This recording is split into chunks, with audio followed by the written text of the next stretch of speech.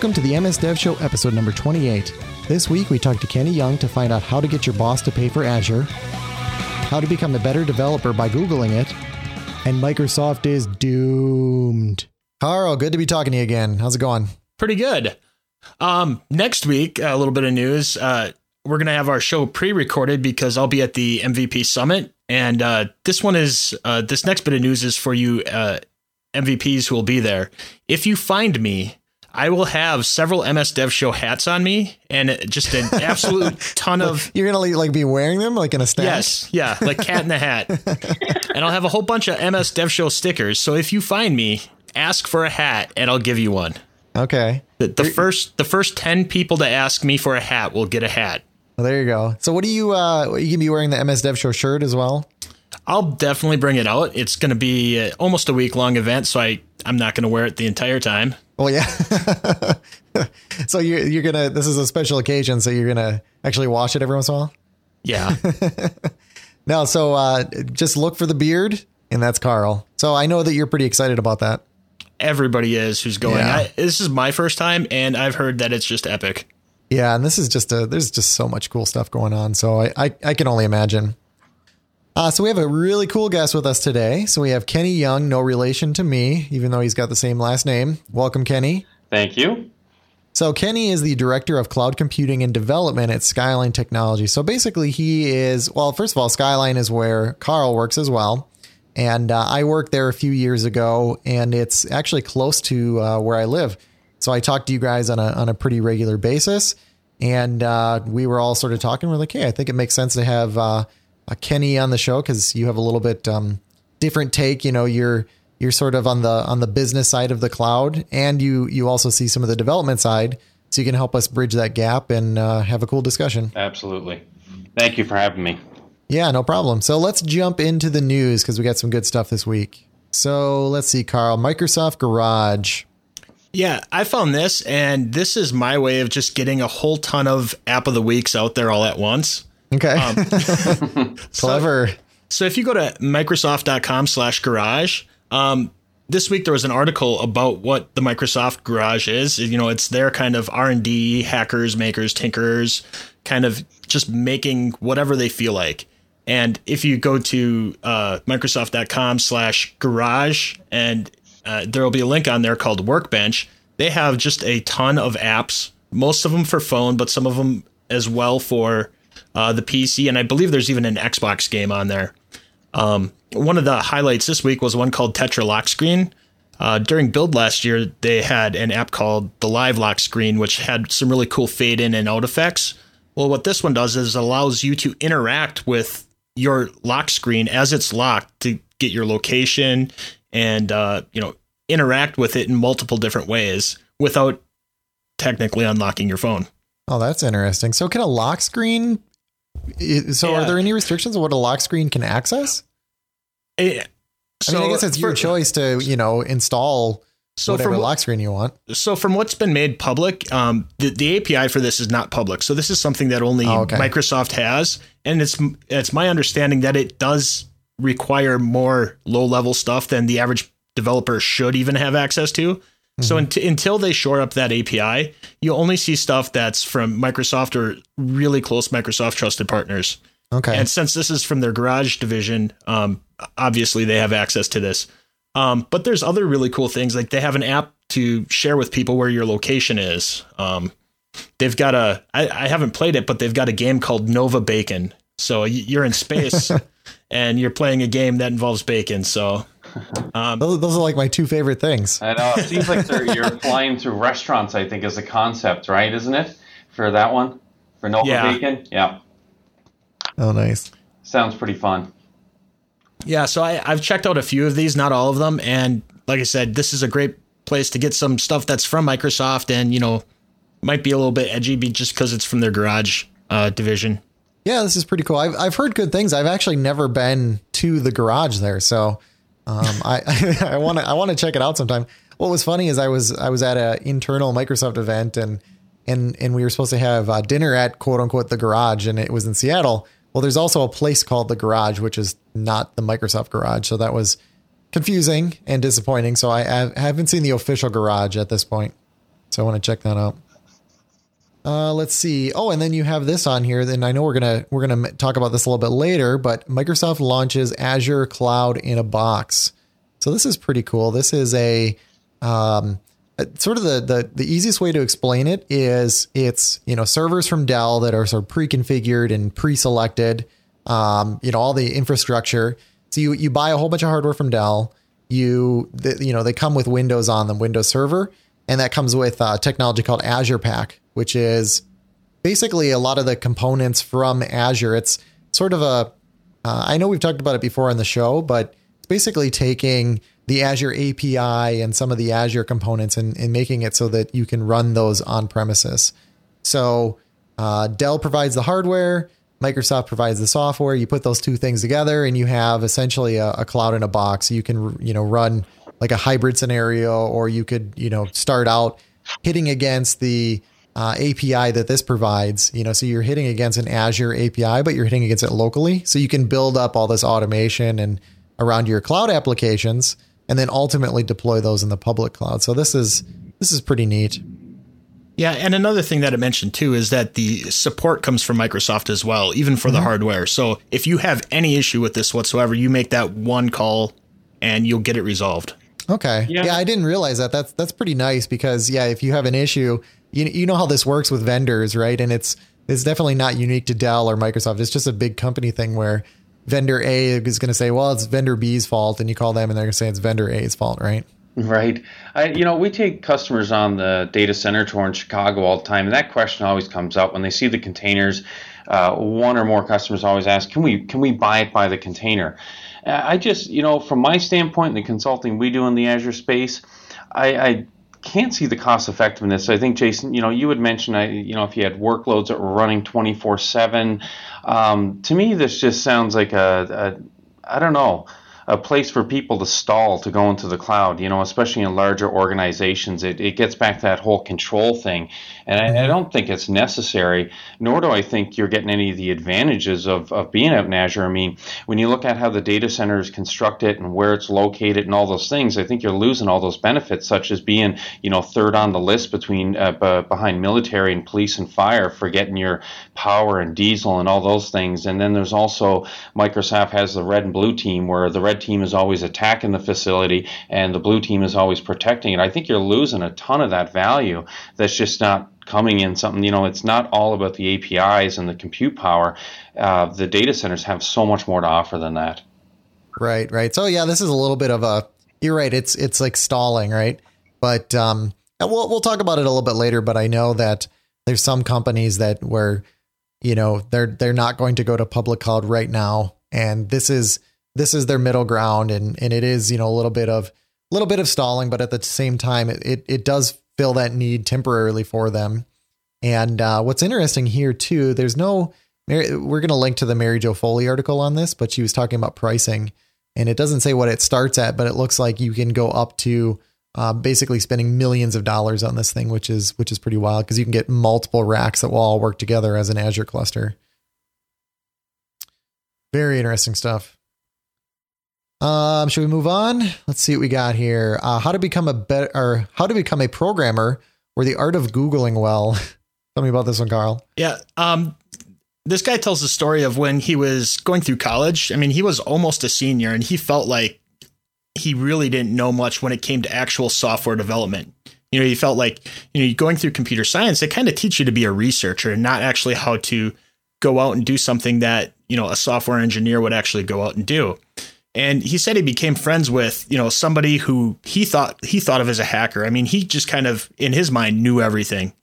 And he kind of asked him one day, he heard that this other guy was going to a hackathon, and he asked if he could just kind of tag with. He's like, I don't want to be part of it. His self-confidence was that low, but I just want to see you. And he said he went there and he noticed that the guy, he didn't know what he was doing. He had a high enough level of concepts that he knew of all these things that were out there, but he could know how to search and find for the answers to put all those pieces together. Exactly. And he says after he kind of started taking that approach and learning how to Google for things and learning, he had the high end knowledge. He just used his newfound search skills to figure out how to stitch them all together.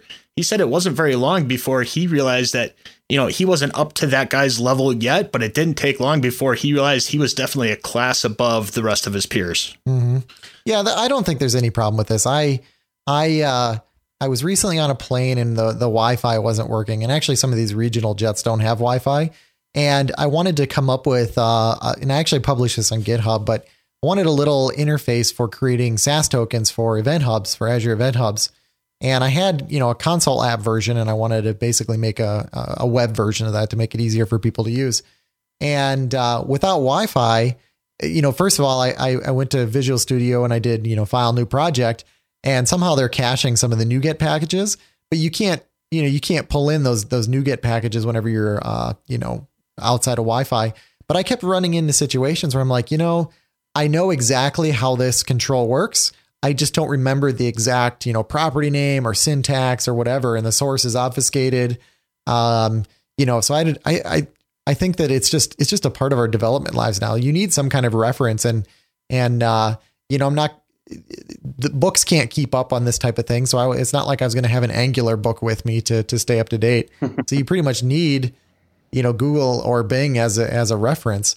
And one other thing I wanted to bring up here, and I'll include a link to this in the show notes too, is tech support cheat sheet from XKCD. Have you guys seen this? No. Yep. Okay. So basically it says, dear various parents, grandparents, coworkers, and other not computer people, we don't magically know how to do everything in every program. When we help you, we're usually just doing this. And it's a flow chart. It says start. It says find a menu item or button which looks related to what you want to do. Basically, if it says I can't find one, it says pick one at random, click it. Did it work? Yes or no? And it sort of puts you into this loop of you're just trying things, or you're just searching for what you're trying to do and doing it that way. I love that, Jason. It's always, computers, right? My mom asked me about a Nexus 5 yesterday. I don't know anything about phones. I'll probably have to go and ask Carl.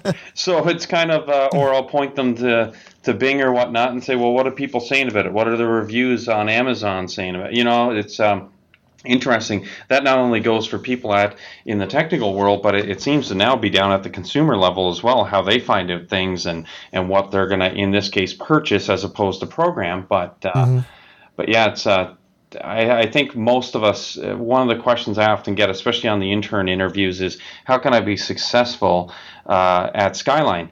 And my answer to that is always being resourceful. Being resourceful is probably better than a high IQ these days.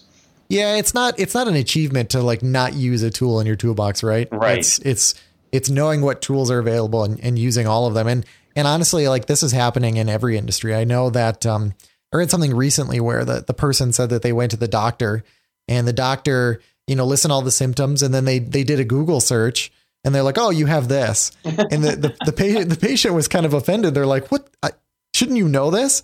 And it's really they would have felt more comfortable if there were some books on the shelf, if the doctor had picked up the correct book and gone to just the right page and looked up something, they probably wouldn't have felt so bad.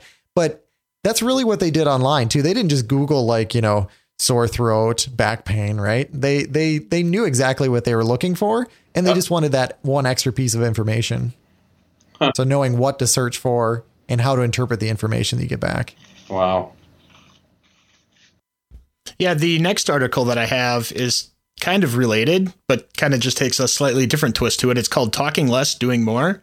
And it's a story about how a lady that's a developer went to a conference and met this high school student who's really into gaming, and kind of, skipping through some of the story, decided that she was going to teach this young girl how to program a game too. Mm-hmm. And the moral of the story is it doesn't matter, how much you theoretically understand something, but just going out and doing it. She went in and day after day just taught her a little bit more code, a little bit more. And within no time, this high school student had created quite a few games. So it's one of my pieces of advice too, when talking to people and giving them career advice. If you don't know something, make a quick console app, just do it in code. You don't quite understand it. Just flailing about isn't going to help. Sometimes just walking through the steps that are needed, it may not get you there right away, but it'll get you there a lot quicker than trying to worry about what you don't know. Yep. Just get started. And then the other thing is, I had a blog post on this recently that I called Do It in Public. So basically, anytime you're doing something like this too, you're making these console apps, put them out on GitHub, because somebody could be searching, they're desperately stuck in, with some problem that you have already solved, or, there might be other people that should give you a pull request or give you feedback or whatever. And don't be afraid. I mean, people will give you bad feedback or whatever, but I just think there's a lot of advantages to putting this stuff out in public as well. So just learning out in public and working with the community, I think there's a lot of benefits in that. Okay. What do we got next here? Let's see here. Move from Windows Phone Silverlight to WinRT. So I'm guessing this is very relevant to what you're working on, Carl. Yes, it is. Well, first of all, since this spring, Microsoft's been having this huge push into WinRT. They've created the Universal App Projects, which is WinRT, that you can develop for both desktop, phone, and eventually Xbox as well. And there are, at this point, you can kind of take your existing skill set. It's not 100% just move my code over, but there are a very good, it's not bad moving your apps over unless there's a few APIs that are really different. And this kind of just brings out like, hey, and the one that bit me this week was Clipboard. There's no Clipboard support on Windows Phone in WinRT. So if you are thinking about making that upgrade, like Microsoft is suggesting at this point, for the most part, go ahead. They highly recommend it. They give some tips and tools, but there's a whole list of things on here that you might want to check out just to see if this is something you want to provide. You can't make a WinRT Lens app. So if that's something that you're interested in, if you want to make a Lens app, you're better off sticking with Silverlight for now until they come out with the next version of the platform. So the Clipboard functionality, it's just not there, and there's no way to drop back and do it? No way to do it programmatically. Okay. So in your app, it'll bring up the keyboard with the copy paste stuff already there, but you can't just do clipboard.setText like you can even in WinRT for the desktop. Okay. So what is your advice here in general? If you're starting a new app, are you now recommending WinRT?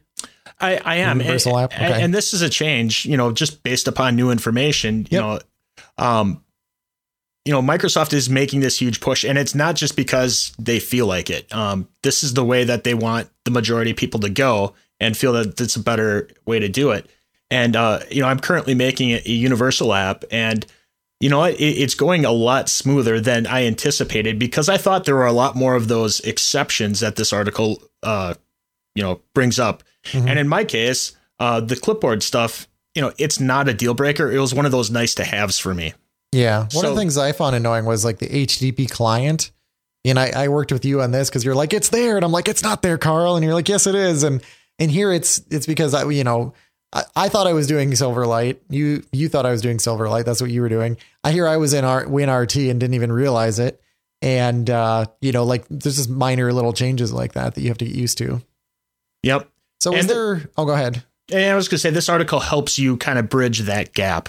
Okay. Is there any kind of tipping point that's sort of obvious whenever you're, if you have a Silverlight app and you have to, change some pretty major features in it? Should you convert over to this or is that just a really loaded question?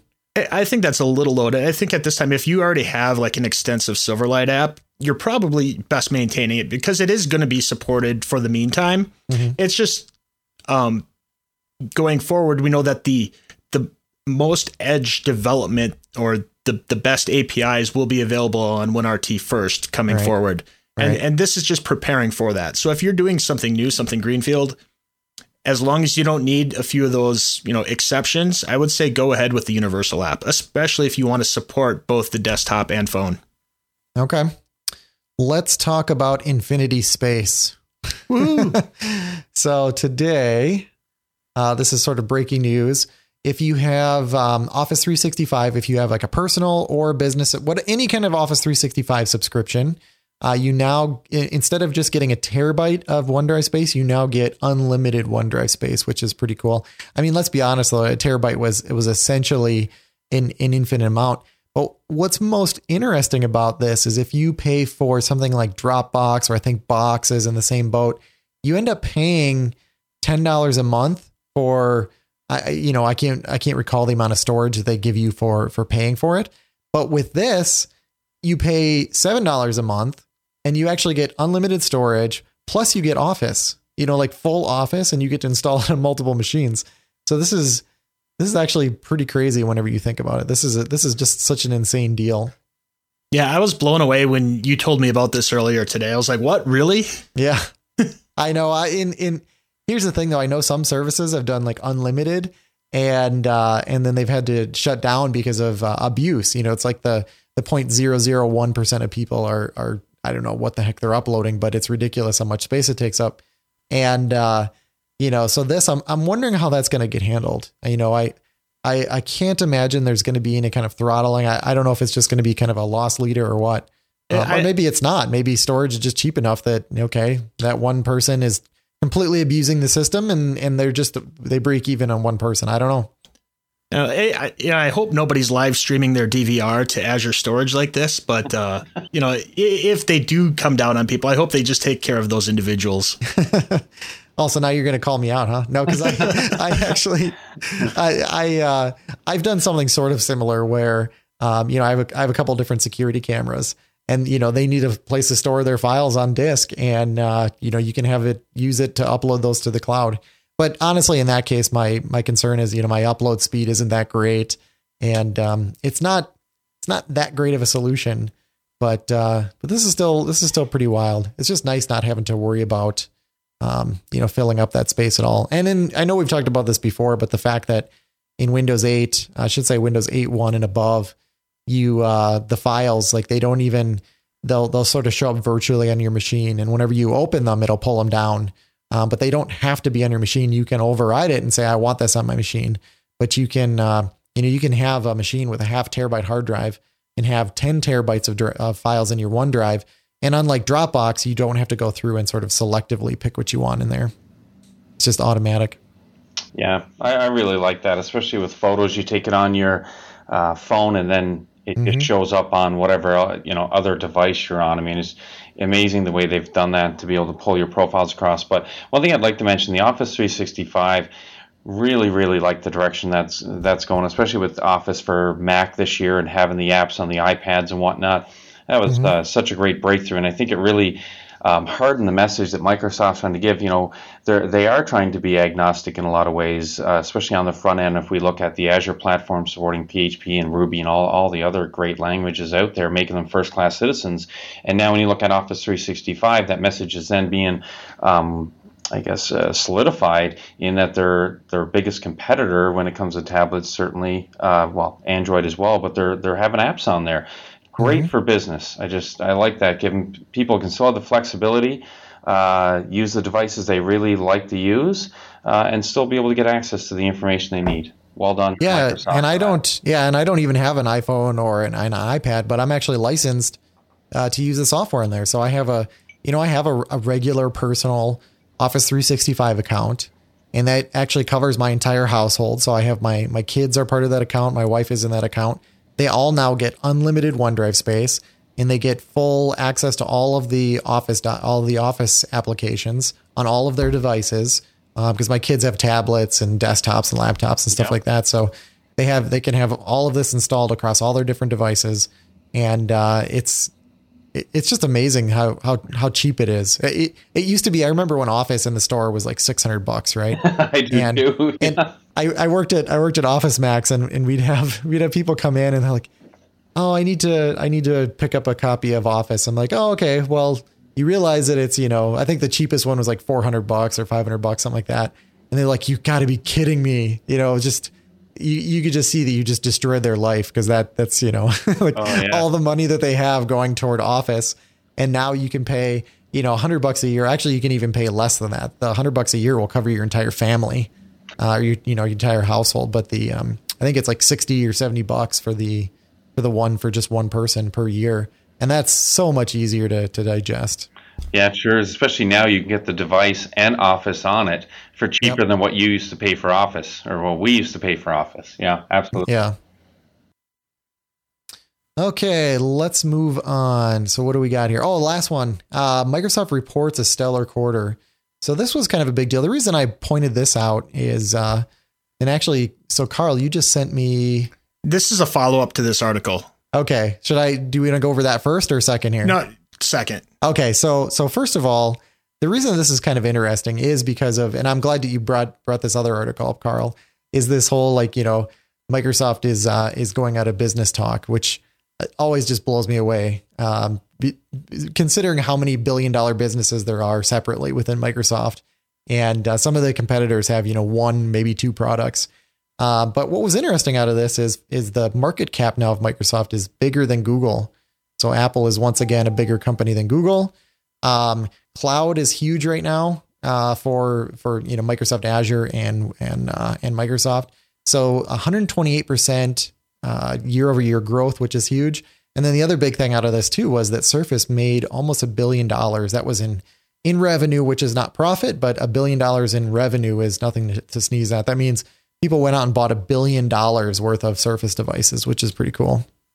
So now, Carl, you want to contrast that with this article here? Yeah. So this article is actually entirely agreeing with everything you're saying, Jason, but it's called Microsoft is Doomed. Doomed. Yeah. And one of the big key takeaways there is in the middle, he says Microsoft has one division with $10 billion in quarterly revenue and 5 other with quarterly revenues of $2 billion or more. Yeah. And for comparison, Yahoo, all of it, not just one section, just reported $1.15 billion in quarterly revenue. So Microsoft is just, that's crazy. So Surface is like as almost as big as Yahoo. Is that what you're saying? Correct. Where does it say that about Yahoo? I just want to confirm that because that sounds crazy. It's the last paragraph underneath that chart. So right before the table of numbers, but underneath, it says, the facts show this: Microsoft is printing money. Mm-hmm.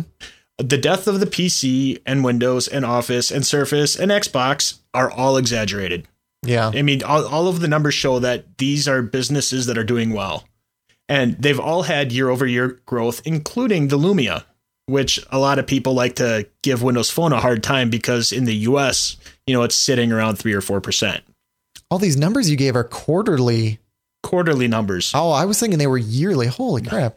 So yeah, Yahoo, their quarterly earnings were $1.15 billion. That is absolutely insane. So if you split I'm pretty sure, and most of this I'm just picking up externally. I definitely don't have any inside finance information that there's somewhere between 16 and 18 separate billion-dollar businesses within Microsoft. So I'm guessing half of those are even if you split it up, half of those would still be bigger than Yahoo.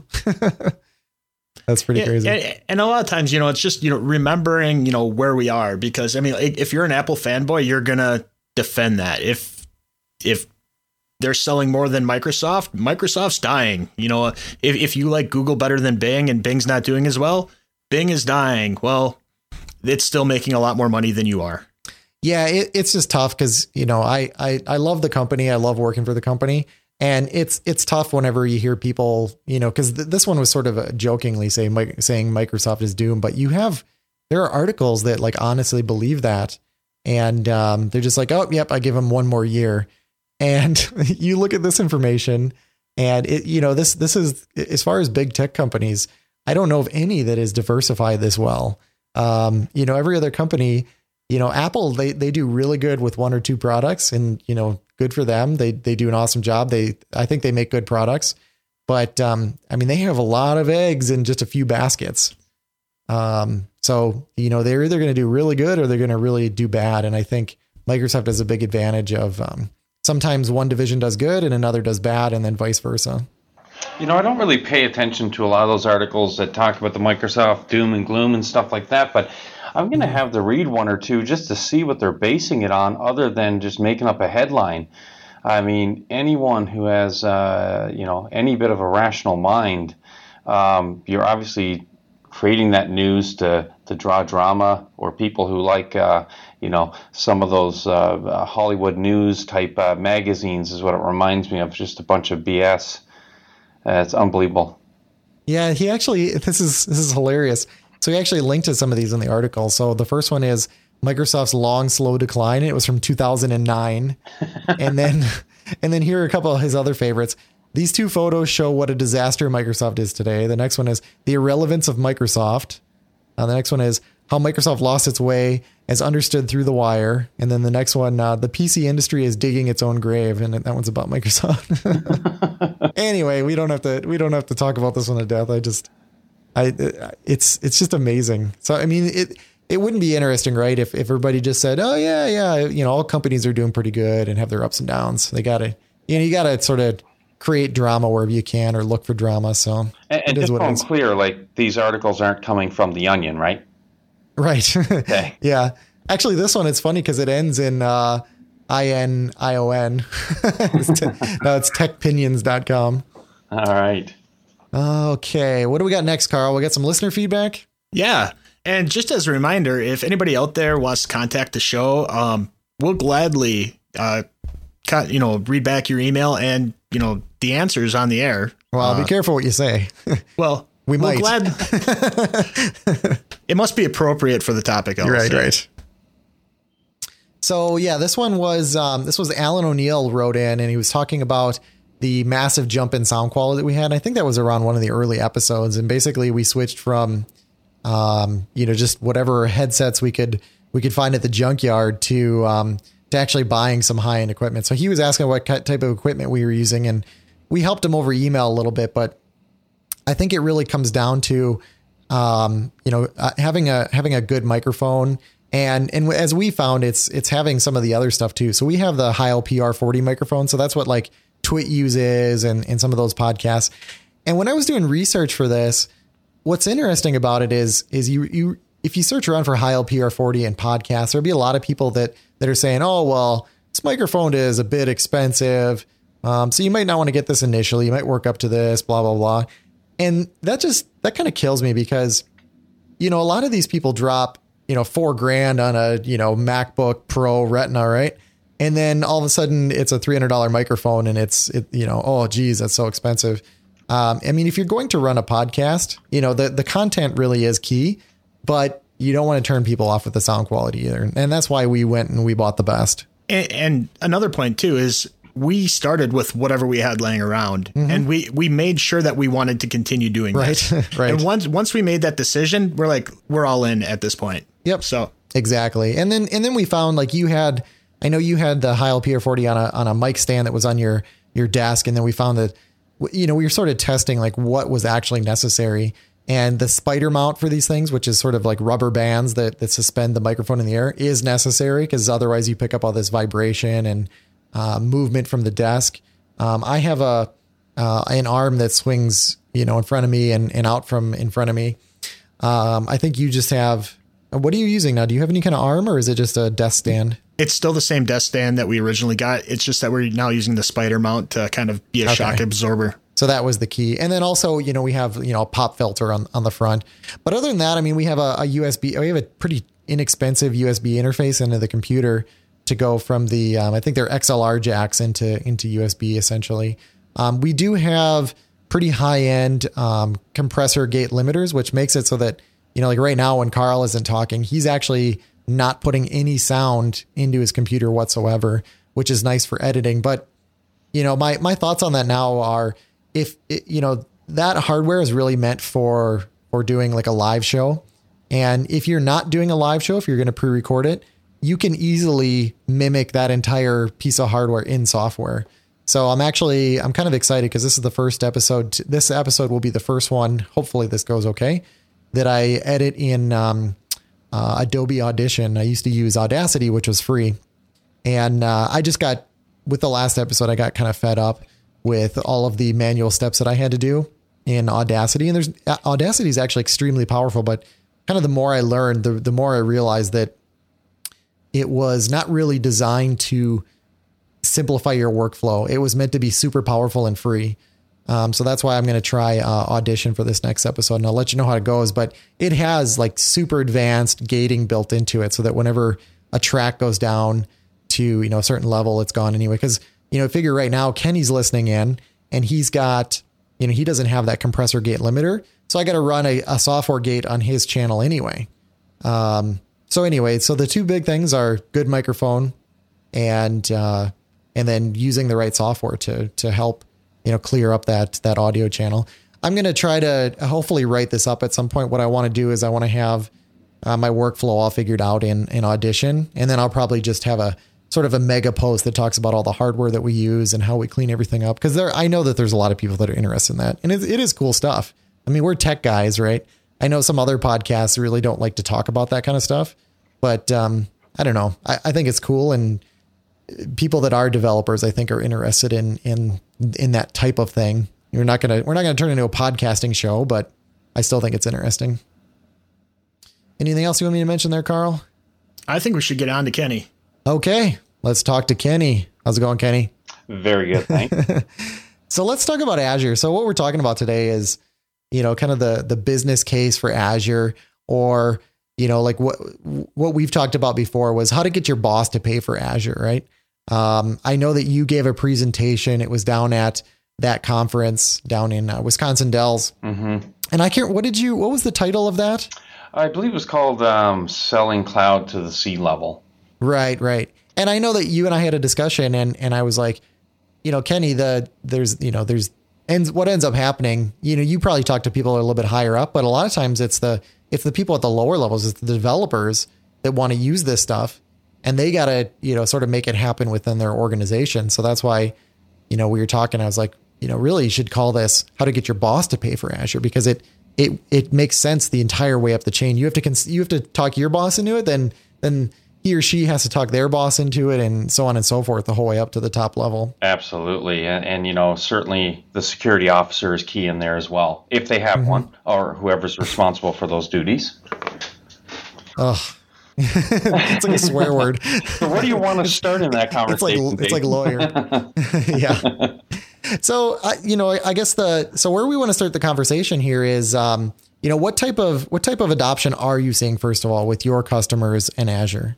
So I've been in this position now for 3 years, and working with, remember we had, ASP, and then we went through SaaS and all that. So I guess one form or another, I've been in and around the cloud for 10 years, working with, I owned an ISV at one point where we did that. And then, of course, the terms moved over to PaaS and so on, all this stuff. Anyway, current day. If we went back 3 years ago, it was certainly a lot more education. And if I went into places and asked, what's the level of education, it was probably 1 out of 5. I'm getting about a 2 or 3 out of 5 now when I go in. And in the last year, I've seen a lot of change. It's cloud everywhere now. Everybody, if they don't have a plan to move to it, they're being asked why they don't, and are they working on one? So really, for us going in, it's helping them trying to find a starting point, because that seems to be the biggest thing is, where do I start? What application do I pick? Do you do it something that's an application, or do we deal with storage, or how do we even approach it? So that's probably the biggest thing, is helping people find that starting point. So, I can tell you all day, it's supposed to save you costs, and provisioning cuts down, and it's all these different things. But at the end of the day, it takes people to make it happen. So the biggest message we send, and I think you kind of mentioned it earlier, is you got to just get out there and try it, whether it's signing up for Amazon's service or Azure. I mean, most people have an access and credits. For example, if you have MSDN, you have probably in around, give or take, depending on what version that you have, of $100 a month that you can be spending to try it. And I find that's probably the best advice that we give out, and it's the best advice our customers give out. As far as trending, last 6 months, it seems like every 6 months, if I go back to January of this year compared to where we are today, the demand has definitely gone on the rise. Customers are much more educated. They've probably deployed an app. And if they haven't done it in the organization, I'm seeing that there might be a developer, an IT pro in the room that might have done a website for a family member, a small client on the side, and that's what they ended up using, whether it's Amazon or Azure or any of the others. And so certainly because of that now, there's certainly a lot more interest, and we're getting a lot more action. Okay. Yeah, I know we were at a conference together, a manufacturing conference recently that I mentioned.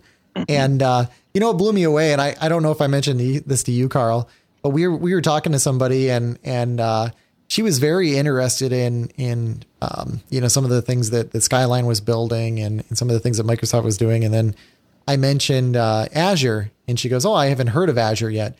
And, it's so interesting because I talk to developers all the time and they have such a good understanding of, I would say relatively speaking, of what Azure is and cloud computing in general.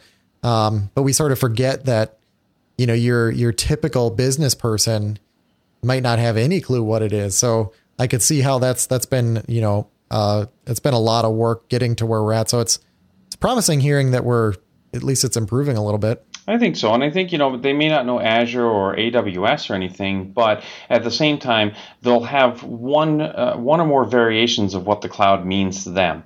And I think where it gets confusing is unless they're actually involved in a project or they think it's a lot more complicated than what it is. Or, for example, I saw an ad, it's been running now for a number of months, where you can have your own, they call it your own private cloud at home. And I can't remember the manufacturer. Is that Western Digital? Yeah, it's like, oh, great. Okay, so you hooked up Wi-Fi to an external storage device, and now you're going to sell that as cloud. That's the cloud, yeah. Right? I mean, it's ridiculous here how the messaging has just come in so many different ways. And so I think that's part of our responsibility as developers, as managers in IT, and even over in marketing, that's a huge consumer of cloud services. And I think it's our responsibility certainly to give a clearer message of exactly what it is, how it impacts their role, and how it can benefit the organization. Knowing the word cloud, just doesn't cut it. So we're out there basically on a daily basis spreading that message.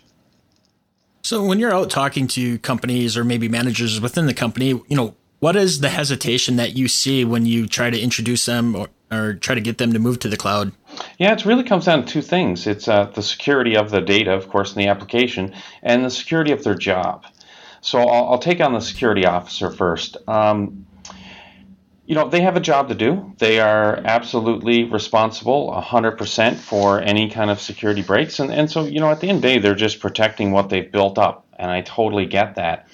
And this is where the education comes in. Let's take a typical data center, okay, that's in an organization. I'm going to pick on a place that I used to work, and I'm guessing we had less than $1 million in investment in that place. It was in a closet. Yes, it was behind a little pass key. It relied on a generator that was part of a larger building. And with that, we were paying people who had to make sure that, of course, it was organized and that we had the floor and it was monitored. Then we had people going out to check and make sure the generator was working. We had drives that were failing that were necessary because it doesn't work the way a cloud service does. And when a drive fails, it doesn't matter. We actually had to replace the drives. So I look at that as a whole, and not to mention, we had no security officer. We had nobody really doing penetration tests except for when we were made to do it by the auditors. Now let's look at the cloud. And Microsoft down in Chicago, the building alone was $500 million. That's not counting all the compute power that's in there. There are staffs of people who their job is to either break in or protect it. There's also all the product groups that build on top of that. So let's look at that in those investment areas. And what doesn't make sense to me is you trust this facility that you have IT pros who are spread across numerous technologies, numerous different hardware devices. They have pressure on them from sourcing to buy certain types of hardware to make sure it fits their cost model, and all the maintenance and taking care of that.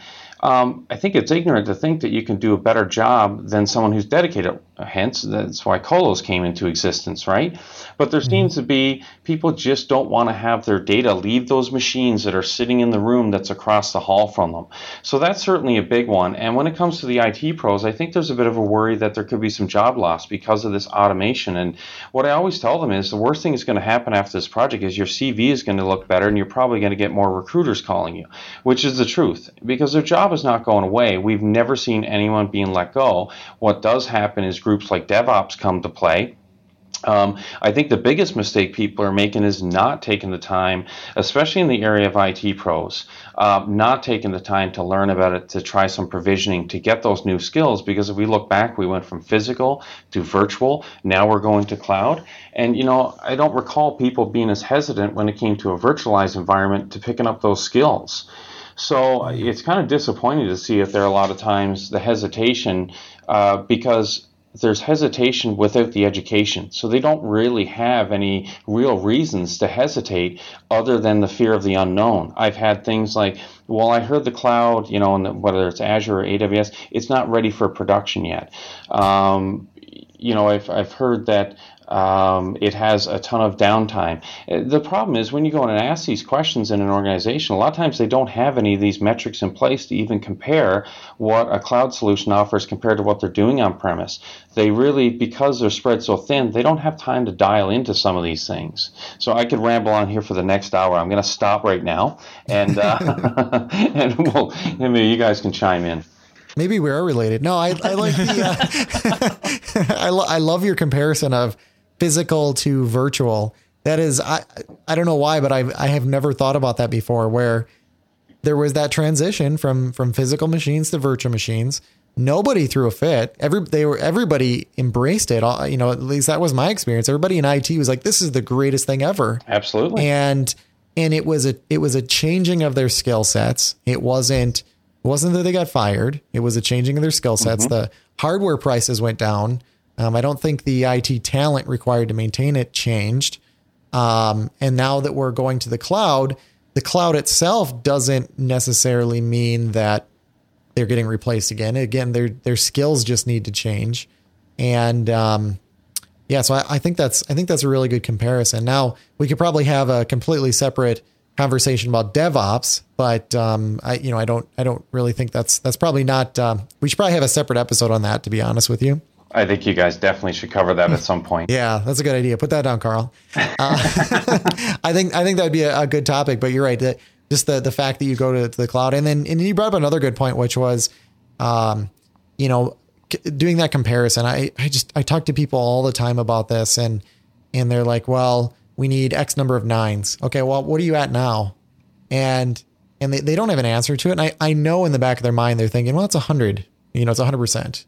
Like we did have that one time it went down, but that wasn't a big deal. So that doesn't count. Okay. Well, it does count. Yeah. The thing is, there's typically no measurement in place. And if there is, a lot of the alerting, monitoring and things like that they have in place is a lot of piecemeal. It's not being watched enough because, to be honest, the IT pros are stretched way too thin at every single organization I go into. And for me, I see the cloud as a point for them to sort of, get back ahead of the game. They're like the plumbers of the organization. And when things are going well, nobody says anything. As soon as something goes wrong, they're all over those guys. I don't know how they do it day in and day out. Kudos to them for being able to do such a job that really, they do some of the most important work and get the least amount of gratitude from the business. So, to me, I'm trying to tell them that, man, this is going to get you to the point where you're going to be able to automate a lot of this. You're going to have better monitoring. You're going to be able to focus and do customer service. And at the end of the day, wouldn't you love to just get ahead of the game and not be firefighting, 24/7 all the time? So, and it does get through to a lot of people, certainly. Okay. And then get those metrics so that, like you said, they can actually get credit for what they've been doing. Absolutely. That is one of the biggest issues. I've been on that side of things, and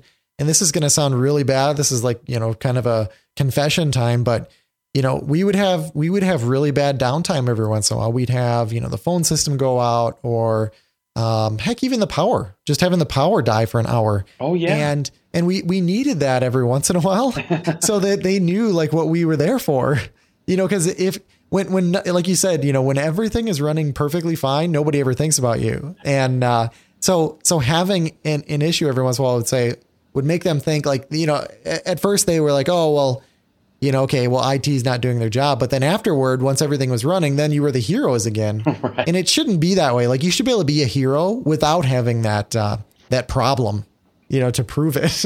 Yeah. You should be able to say like, hey, look, we had 100% downtime during production, or whatever it is. And that's, you should be able to present those metrics. So that's a really good point. So what are some, so I'm curious, whenever you're trying to persuade these people to, these people are hesitant to go out to the cloud. What are some good arguments or techniques that you use? So first of all, one thing that I always try to do is certainly, I don't want to talk, in obscurities or anything like that. So first thing I want to do is I want to understand the customer, what they're doing, how their business works, where they're located, who are the customers they're servicing. And I think from there, we're really going in to identify, to me in the background, what I'm thinking is, okay, that's that workload. This could go in this workload. And I'm always thinking about, we always want that first project to the cloud to be, low risk, easy transition, make them look as good, make them look really good. And then from there, more cloud projects will follow. And to be honest, and this may not be the philosophy of all folks who are out there, consultancies and whatnot, but I don't care if it's $100 a month website, to be honest. My main goal is to educate, get them comfortable with it, and the rest takes care of it. I've never had a customer turn back. I just think you just got to get out there and try it. And nothing's too small to try, right? And so as far as convincing them to go out there, I think it's got to be something that's really going to help them in the role and help the organization. So there's no one answer to that. I guess if you could generalize, it would be probably things where we could automate things, give a higher availability on it. In a lot of cases, for the same price, we can offer a solution that's maybe geo-redundant compared to what they're paying maybe, let's say, at a colo where they have a single point of failure. So it's things like that are really, I want to understand what's really driving that business. Now, another point of this too is a cost factor. Now, I have Azure or MSDN credits in Azure, and I've forgotten to turn off a VM, and it used up all my credits pretty quickly because of what I was doing. And I've played around with the Azure pricing calculator, and I've seen some of the astronomical, numbers that are in there. I've also heard of, other people that have, accidentally done things in Azure. When does the cloud not make sense from a pricing area?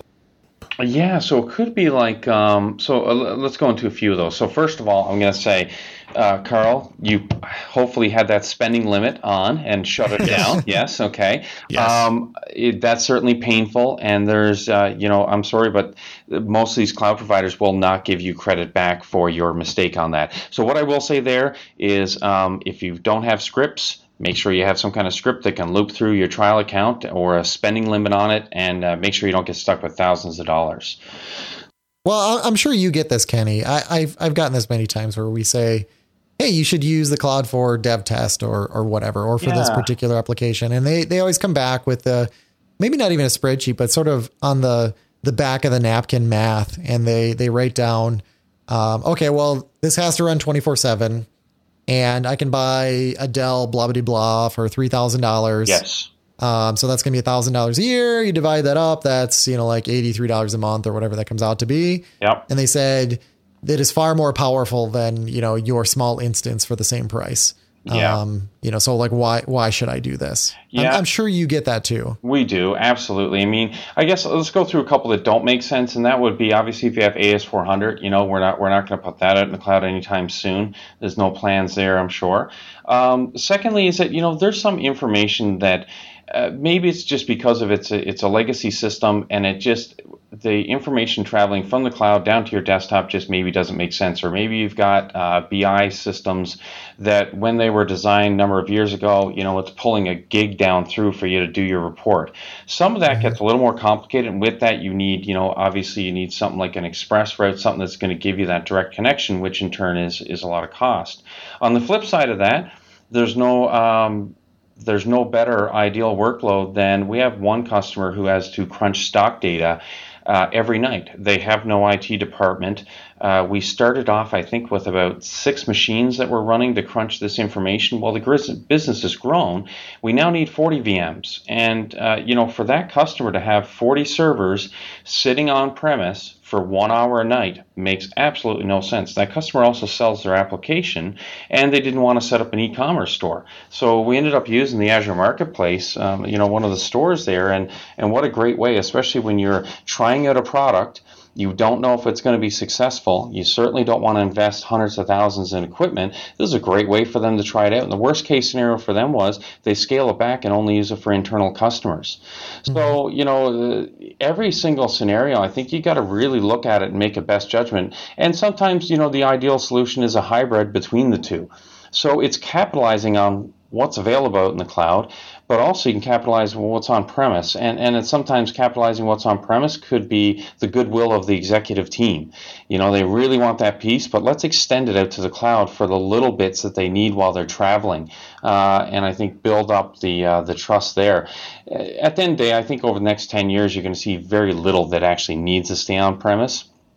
And so it's helping those customers make that transition in a way that's going to be low risk and help them out. But I digress here. So yeah, we had a conversation that it just popped in my head. We had this with that same lady at the manufacturing conference, and she brought up a good point. She said that all of our projects have a 1-year ROI, and there's companies that do that where they say right. Every project have to have a 1, 2, or maybe even 3-year ROI, a return on investment. So if they're going to spend $100 on a solution, they need to get that $100 back within, let's say, 1 year. Right. Now, 1-year ROI is pretty aggressive. I think some companies even go shorter than that, which seems to be a little crazy, but they have the rules. Yeah, and I think as just to add one more point in there, Jason, I think as a cloud professional, I think that's really, if you look at what we were just talking about, the main message here is you got to be dynamic. And you got to be inquisitive, and you got to be interested in the business. And then that'll get you to those answers, of, okay, it's a 1-year ROI. Okay, now I have some parameters around what I have to do to achieve their business. So, and at the end of the day, I think that most people who are spreading this message and evangelizing the cloud, they truly do believe in it. And that includes myself. So I'm out there helping customers do that because I do think that is the best direction for their business, and it is something that it is inevitable. It is the next evolution of computing, so I want to do anything I can to help them get there. Yeah, you guys were really good at asking those questions. So then that piece of information came out, and I was like, wait a second. I said, that is a really good point. Whenever you have a 1-year ROI, if you don't have to buy servers with a 3-year depreciation schedule, that is huge.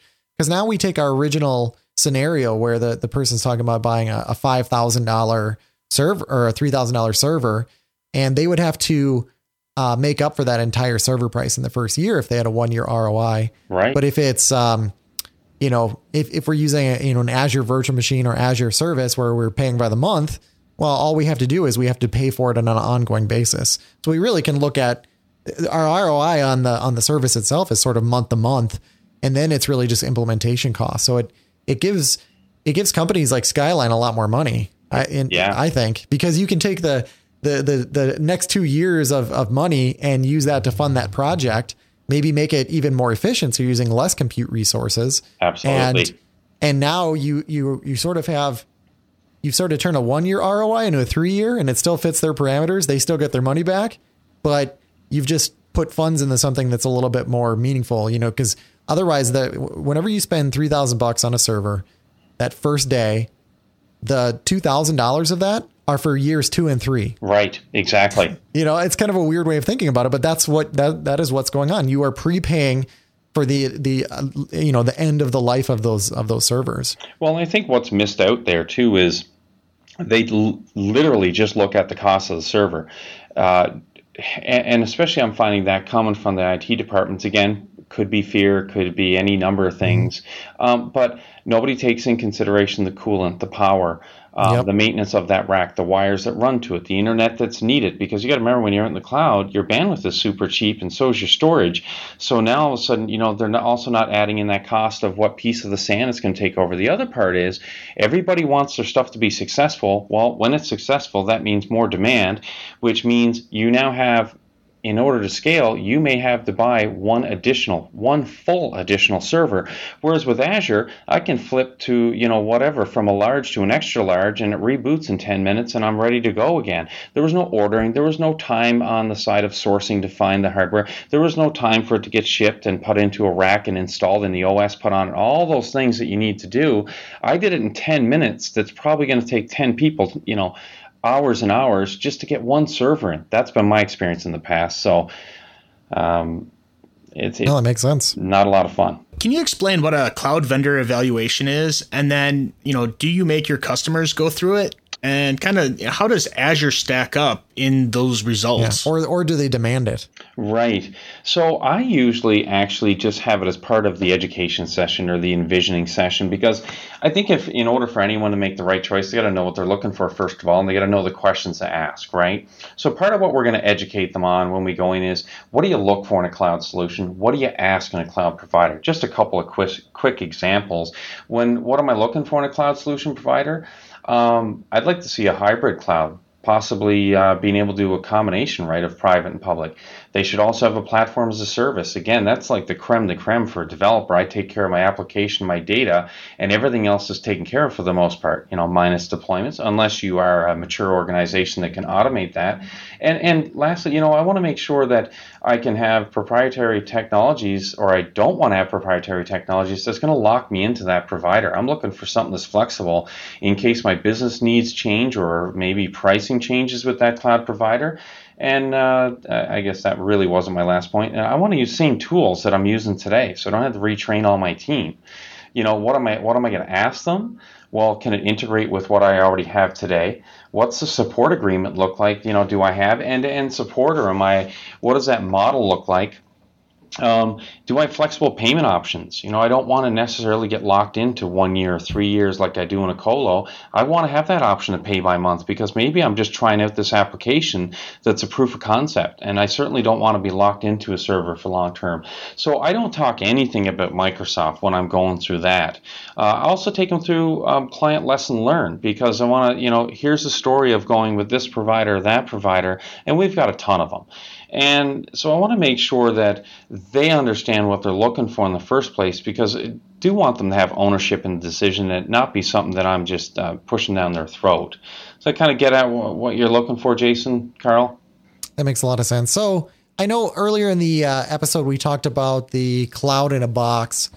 So I'm kind of, I want to talk about that a little bit more and when that would make sense for an organization. So I guess first of all, how often do you run into that, or maybe they don't even come to you, but how often do you get customers that are saying, I have to be able to run this on premises, or I want to run I want to run a hybrid scenario where part of it's on-prem, part of it's in the cloud?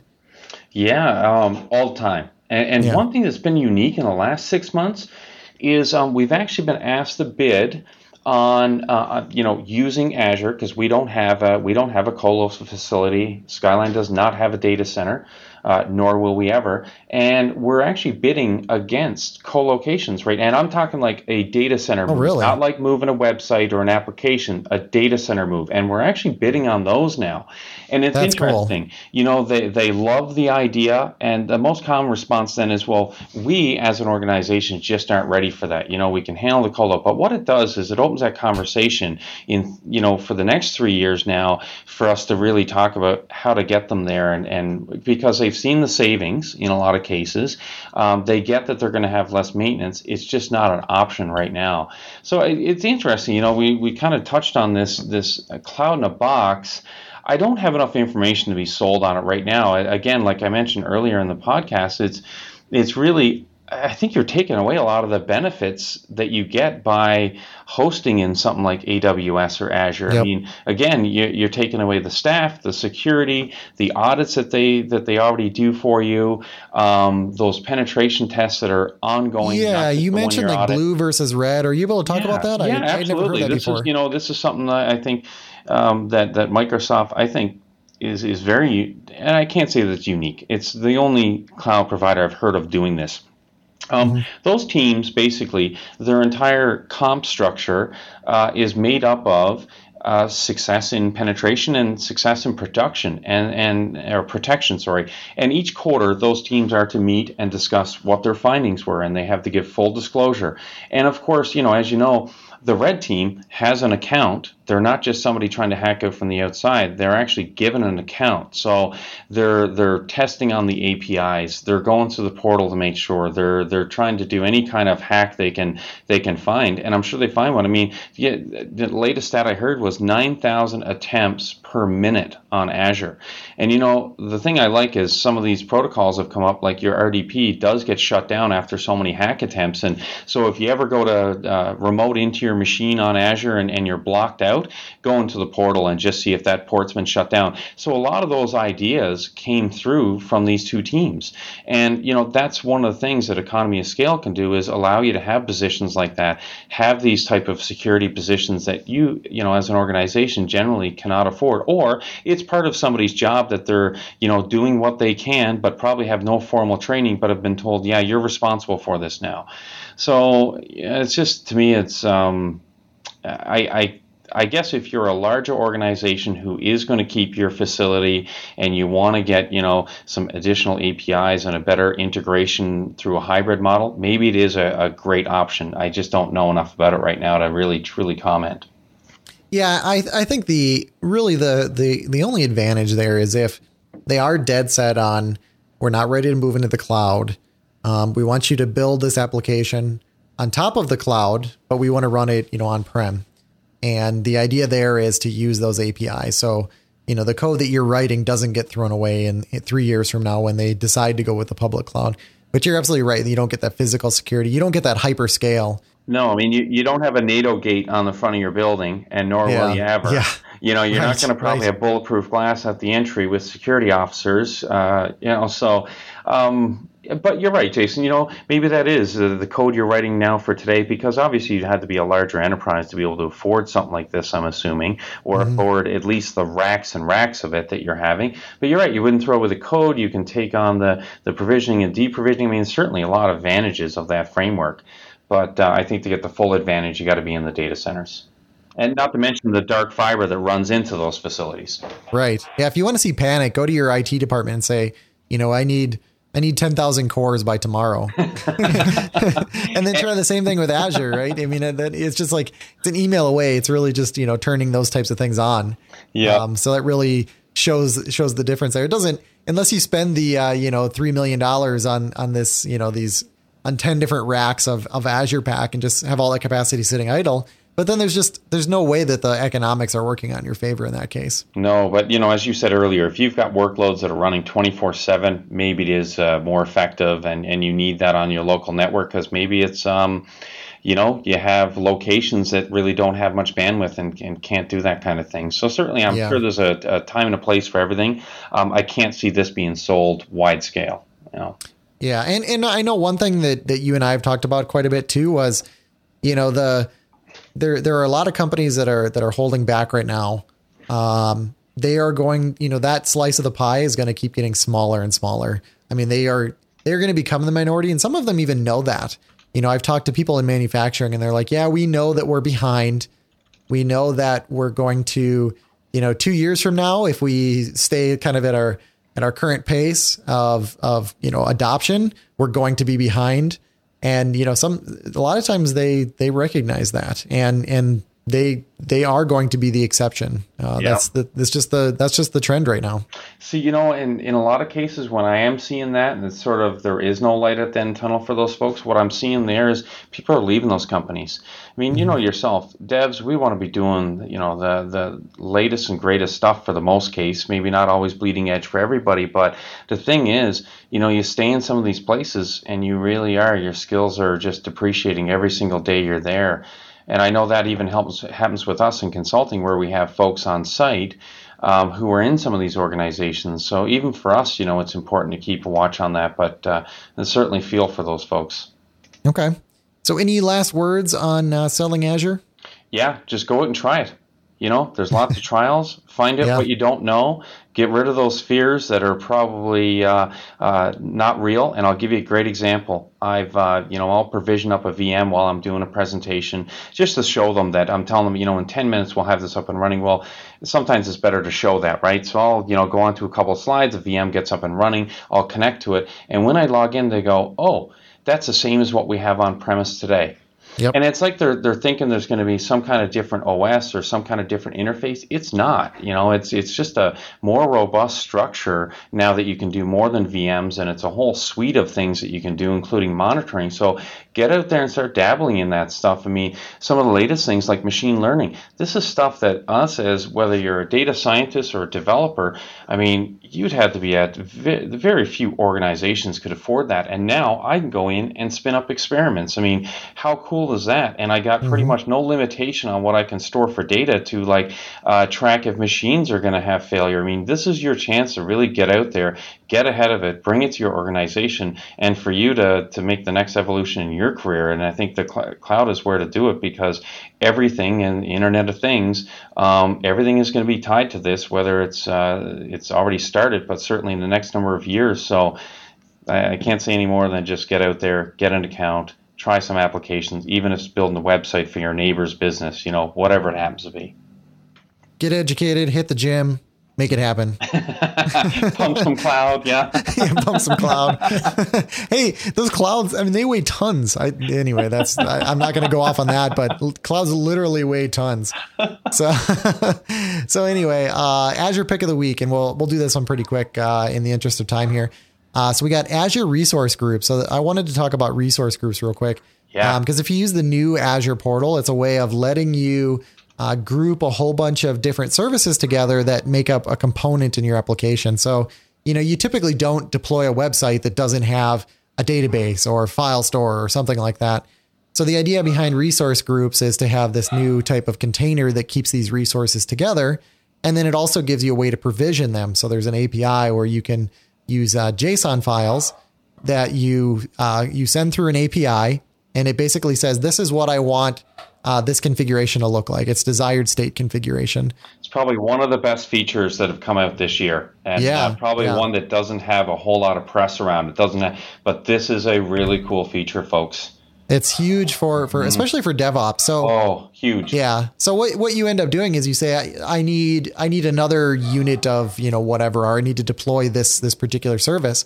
And that service deploy could actually be, the deployment of a website and, the associated SQL database along with it. And it will know the order that they have to be created in. And you could also do like machine dependencies and things like that. And it'll look at what the configuration needs to be, and it'll just make it happen. And then it can also deal with some failures and things like that, where it'll, do retries and those types of things. So there's a lot to it. I'm sure there's more. Right now it's kind of an early, it's an early product. I'm sure there's, over time there's gonna be more and more information coming out. So check it out. And then what do we get for the app of the week, Carl? My app of the week is an app called Music Smash. This is something that's been on Windows Phone since nearly the beginning, although they've made some really just steady and incremental updates to it that have just really made this an outstanding app today. Whereas at the beginning, you could tell it was a little bit rough around the edges. And what this does is it integrates with your music, and it'll play the lyrics back in a karaoke style. So it'll, no matter where you jump in, it just kind of knows where it is, and it'll scroll right to that part of the song. And this is something where in the past it had a little bit of troubles with, but it had a big update recently where it gave it that capability just to be rock solid. And it also does some of the SoundCloud kind of, song detection. So if you're just listening to a song, it'll figure out what song it is and pull all that up as well. Oh, that's very cool. I know that was part of like SoundHound, I think, had that. I don't know if that's on Windows Phone, the lyrics portion. This is pretty cool though. How come I clicked through on the website and I got the Spanish version of the app. Did you get that? Did you do the Windows Phone or the Windows Store? Windows Phone Store. Mine is set to English, so that's something it's detecting on your end. But anyways, the design of this is just really, really well done as well. Where the one on SoundCloud on all the platforms, it gets a little texty and a little bit rough, but they're really taking advantage of, several designers there, and it just looks and it feels great. It's fun to interact with, and my kids like it too. So yeah, that's huge. It looks like a really cool app. There we go. I finally got to the English version. I don't know what's going on there. It's like they have the link pointing to a different language. I put the type of link in there that'll redirect to your built-in language. So it's something on your end. Okay. Well, we'll try to figure it out later. Hopefully that doesn't happen for our listeners. Nope. It's time for the question of the week, though, Jason. Okay. So Kenny, this is a game we play. Pick a number between 1 and 4. 5. I'm kidding. I'll do I actually he picked 2. You should have seen the video too, because I was looking for 5. That's wow. I'm a little slow. I'll go with 2. Okay. That's my hockey jersey number. So. Out of range exception, and I just fall over. Okay, number 2. Oh, it's a sports thing too. Okay. Oh, God. Okay, listen to this. In a basketball game, with you and 4 friends against a pro basketball team, would you rather be able to replace one of your teammates with Batman or with Spider-Man? For basketball, definitely Spider-Man.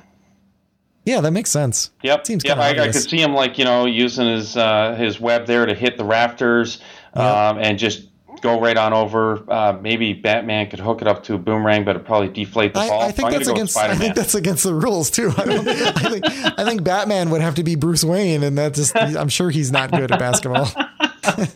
Without all his equipment, Yeah. Okay, that was an easy question. Okay, Carl, 1 through 4. I'll pick 3. 3. Would you rather wear a motorcycle helmet to bed every night or always sleep with shoes and jeans on? I don't know. I think I'd have to wear the helmet. Really? Yeah. Maybe, I guess if it was a nice helmet, I guess you could use that instead of a pillow, right? Ooh, man. Is that your thinking? Explain that more, Carl. I'm thinking shoes and jeans. Yeah. There's just times, if I get too hot, I'm going to have a hard time sleeping, which, breathing in a helmet, maybe you can at least keep the visor up. And the show is Jump the Shark. So, okay, let's move on. Okay, well, you can find me at ytechie.com or at twitter.com/ytechie. Kenny, where can we find you? It's at Kenny IT Thoughts. Okay, and we'll have everything else linked in the show notes. Carl? You can find me at wpdevguy.com or on Twitter at Carl Schweitzer. Okay, and then make sure you send feedback to feedback@msdevshow.com. Make sure you subscribe to the show by searching for MS Dev Show in your favorite podcasting app. And then make sure you go to msdevshow.com and leave us some comments. Like Carl said, no matter what you send us, we will read it on the air. You're going to get some good email now, Carl. And then make sure you leave us a review at iTunes, Stitcher, Player FM, or whatever podcast aggregator you choose that I haven't heard of. So Kenny, thank you so much for coming on here. That was a great discussion and I learned a few things. So thank you. Thank you for helping me or having me on. I'm sorry. Wow. It is Monday. I'm glad I could help you. Okay. Thanks. Goodbye.